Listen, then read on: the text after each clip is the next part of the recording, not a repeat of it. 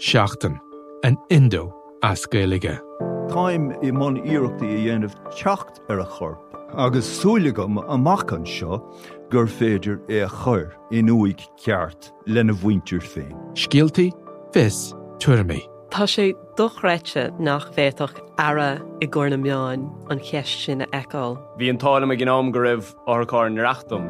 Íontach sé táirn go raibh an áthacáir san I list dúthal agus go minic freacht gcóir a clig sar ducha sin éachair. Ná ní bhín ann dardarach sé sin. Bhín marabh. Seachtain. Find us on all the usual podcast platforms.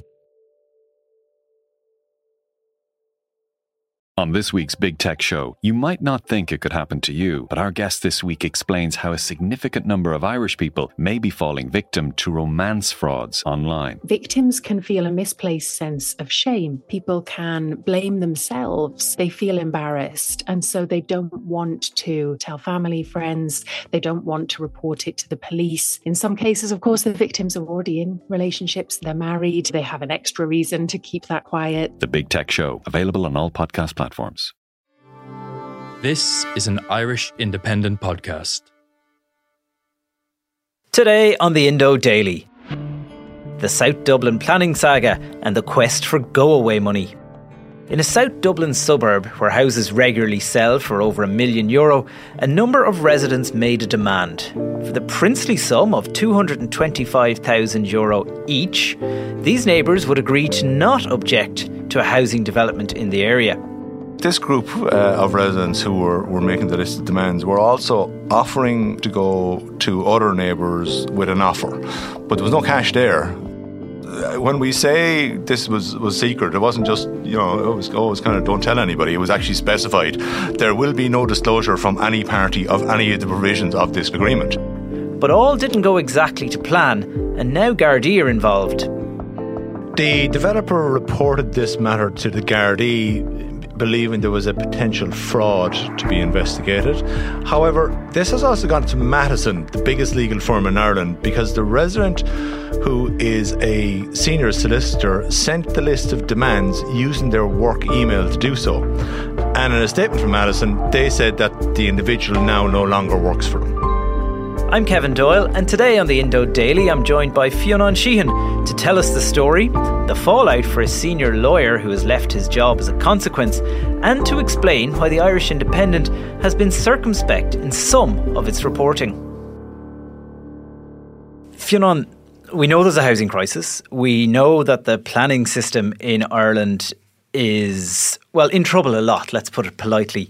You've been covering a story for the last 2 weeks. Well, I know, in fact, you've actually been working on it for a good bit longer than that, which has got people's attention, not just because it's in South Dublin, which always looks good in a headline, let's be honest, but the nature or this idea of go-away money.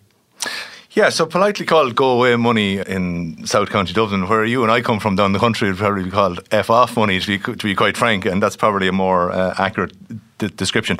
And this is basically where, be it a developer or just somebody in their own house, going for planning permission, and people are objecting or threatening to object, and that could be a neighbour or it could be a residents' association, and basically payments having to be made to make this problem go away. Now, apparently this practice is fairly widespread. People are, from what I'm hearing, very often it is a case that, people have legitimate concerns, they lodge these concerns, and a developer will look at that and say, well, is there something else I can do here to ameliorate the position, such as do additional landscaping of an area, put money into community facilities, upgrade the roads and the footpaths, and that would help bring people along. But likewise, you're also hearing that, sometimes people putting extensions onto their house, a neighbour will object, and basically in order to smooth over the process, a few bob changes hands.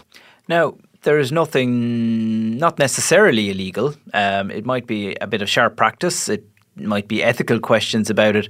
We're going to talk, though, about a very specific case involving pretty hefty sums of money, it has to be said. Tell me about the €225,000 demands in this South Dublin case. Yeah, so this is a salubrious Southside Dublin suburb. And you love the old adjectives for this, isn't it? But we can't go further in terms of our description here. But basically, we had people who were neighbours of a development that was happening, making demands of a developer, basically for cash payments, in return for them not objecting to planning permission. And this was actually, there was a meeting between these residents and the developer, and there was then a written list of demands put to the developer. And basically it was broken down as follows. It was quite clearly stated in this email that this would be in return for not objecting to taking an objection to the plan information, and secondly not supporting any other objections by other people in the area. And they're basically looking for 125 grand cash up front, and that was after tax position to be determined. Then there was a couple of ancillary payments attached to that as well. They're basically looking for a wall to be built, type of stone to be decided upon. Apparently that very much mattered as well. And if that couldn't be, and some other landscaping issues, and if that couldn't be delivered, then they wanted another 50 grand in cash after tax. And then a third one was an aspect of the development itself that they wanted changed. And if that couldn't be delivered upon, there was to be another 50 grand paid. And the developers were basically given 24 hours to decide upon this and determine whether they're going to pay or not. There was to be another offer put to other neighbours of these residents. This for me is actually the bit that I find this is the best part. This is the bit I find a bit offensive. So just so we have it all correct, Fionn, this development is being planned in an area of South Dublin. We'll explain in a moment why we can't actually tell listeners where that was.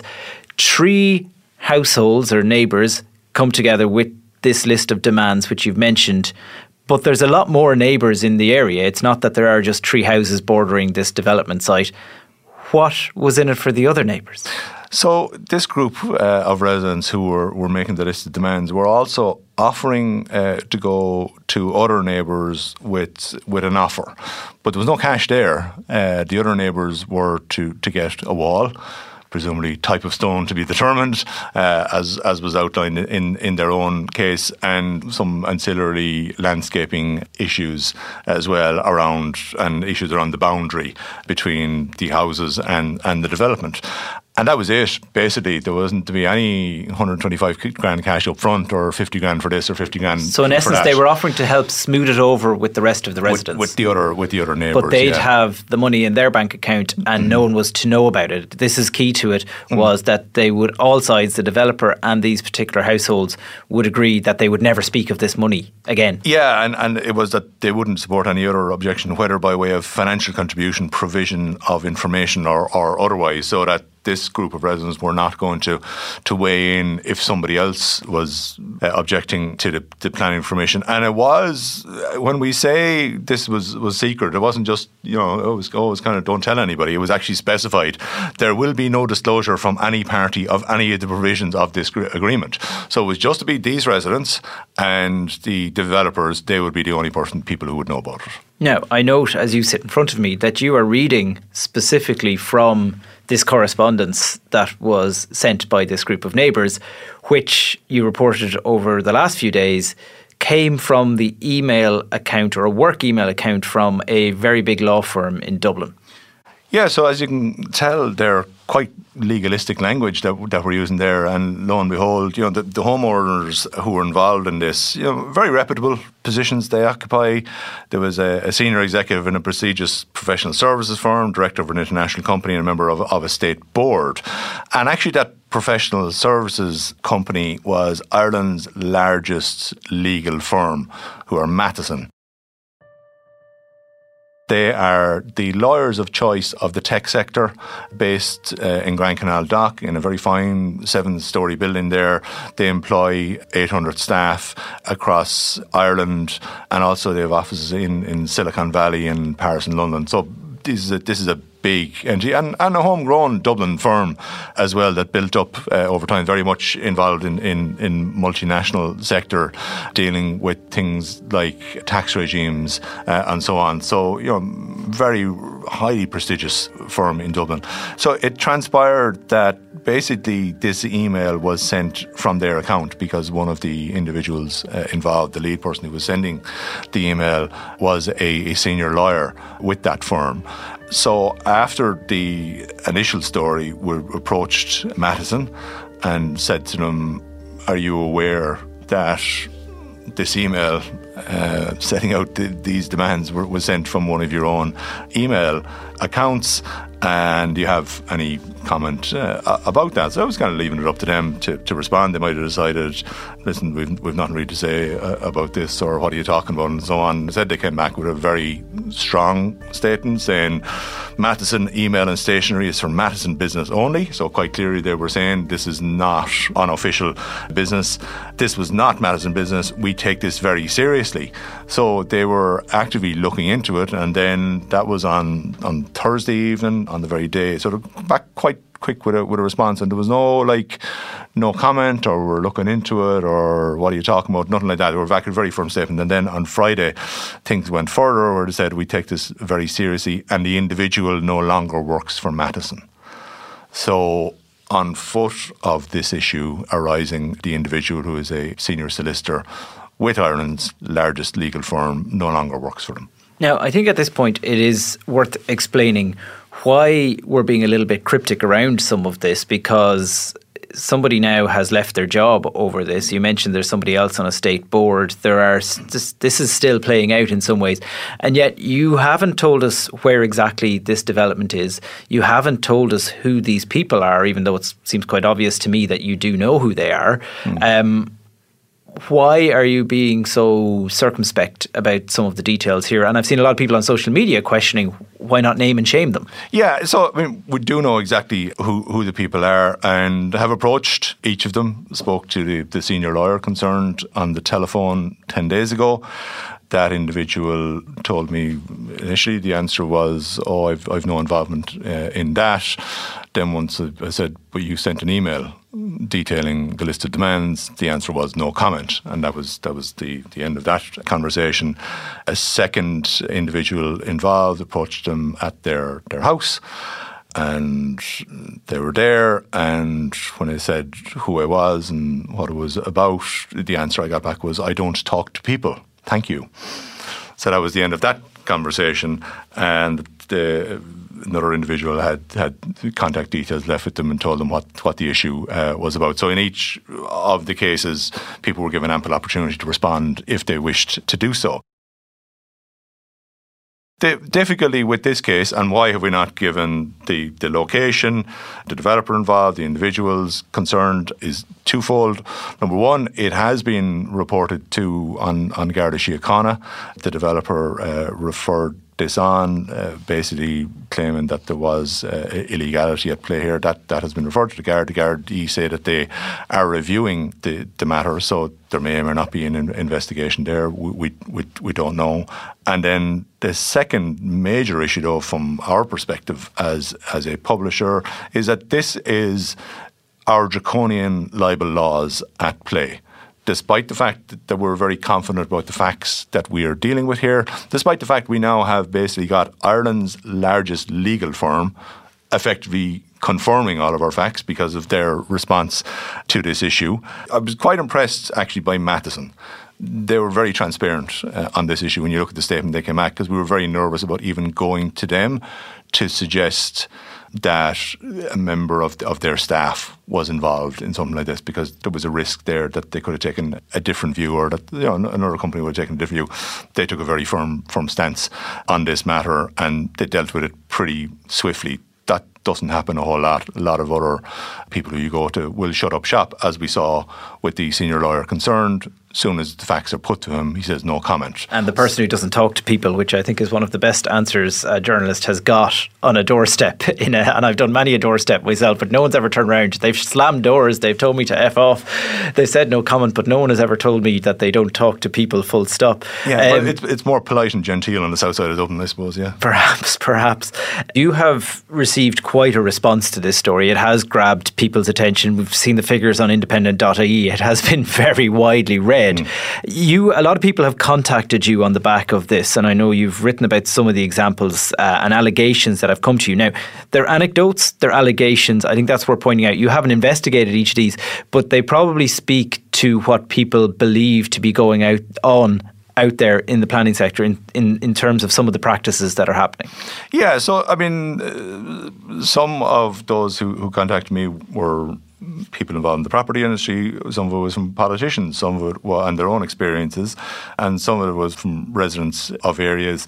And yes, some of them are allegations, assertions, anecdotes. I'm not saying I've checked out each of these, but I think the fact that there are so many speaks to something. People are saying in the property industry that this is widespread, that it's happening all over. So, one rather serious case, a solicitor's firm, one I'd have to point out, that does not specialise at all in planning law, so nothing really to do with their regular business, wanting 300 grand to not launch a judicial review against a development in South Dublin. Again, reputable sources telling us this. Residents of Dublin City looking for disturbance money to not interfere with the construction. Locals also in Dublin clubbing together to object to a building in order to get a payout, which is believed to have worked for them. Then a developer in the west of Ireland getting a 500 grand claim from someone who lives in another province entirely, so has no business objecting to an issue. Homeowner living adjacent to a site seeking a payment multiple times the value of their own property. So in terms of people saying, this is going to devalue the value of my home, well, your home isn't worth multiple times that, so how does that match up? And then another one, residents wanting 500 grand to withdraw their objection. So as we've pointed out, look, very often developers will come forward with funds for community facilities, and that's regarded as very much acceptable. We do live in a democracy. People do have rights. People have very strong property rights under the Constitution.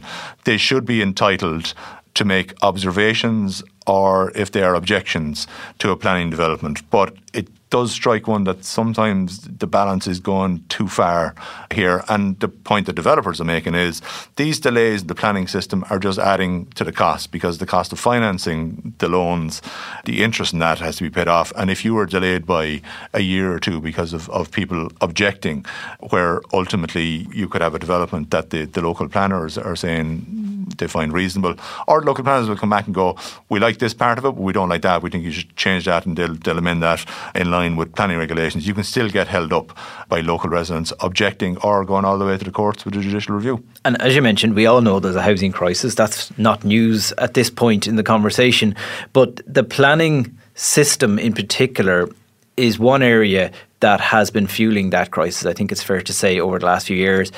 On board Penola has been in strife itself. What is happening politically in that space, Fionn, in terms of trying to remedy some of the issues we have with planning in this country? Yeah, so we've had for the past several years now fast-track planning processes being brought in, where you're basically bypassing the local council. So your planning application goes into the local council, but it effectively, if you want to object, you have to go directly to Bord Penola are deciding it on kind of a national level. However, there are a large number of judicial reviews being taken, so it's still, just because it's called fast track doesn't mean that it is fast track. You end up down the courts. Some have fallen as a result of that. Many have continued on as well. As you say, within the complaint is that in a council scenario, there's a fixed amount of time within which you put up your planning application, and the council has to come back to you within a fixed period of time. Within Bord Penola, that isn't there. It can drag on for quite some time. And we're basically seeing that there is new planning legislation now has been drafted by government and is being put through. However, whenever you look at this area, it does tend to be the case that it's quite controversial, because existing homeowners don't tend to be too amenable to new developments coming into their area. We call it NIMBYism. Some people will just say they have environmental concerns, or they have planning concerns, or traffic, or the amenities aren't up to scratch, or there's no facilities in an area, or local services, and whatever the reason being put forward. But they do tend to be backed up by politicians. So in the Dáil on a weekly basis, we see discussions about how there is a housing crisis and there are problems and there's a lack of supply and so on and so forth. And members of those self-same parties then go out and object to planning applications in their area. So it's not as if a party is sitting down and has a housing spokesperson who is saying, we believe as a political party that represents the national interest that this planning application here does not stand up to scrutiny, and therefore in the national interest we are going to submit an observation or objection to it. It's always the local politician in the local area where the local residents associations are the ones kicking up. Because they're the ones who vote. They're the ones who vote. Fionn Sheehan, thank you very much. My thanks to Irish Independent Ireland editor Fionn Sheehan. I'm Kevin Doyle, and today's episode of the Indo Daily was produced by Tabitha Monaghan with sound by Niall McMonigal. If you enjoyed the Indo Daily, don't forget to like, follow and leave us a review. And you can find more of our journalism on independent.ie or wherever you get your podcasts.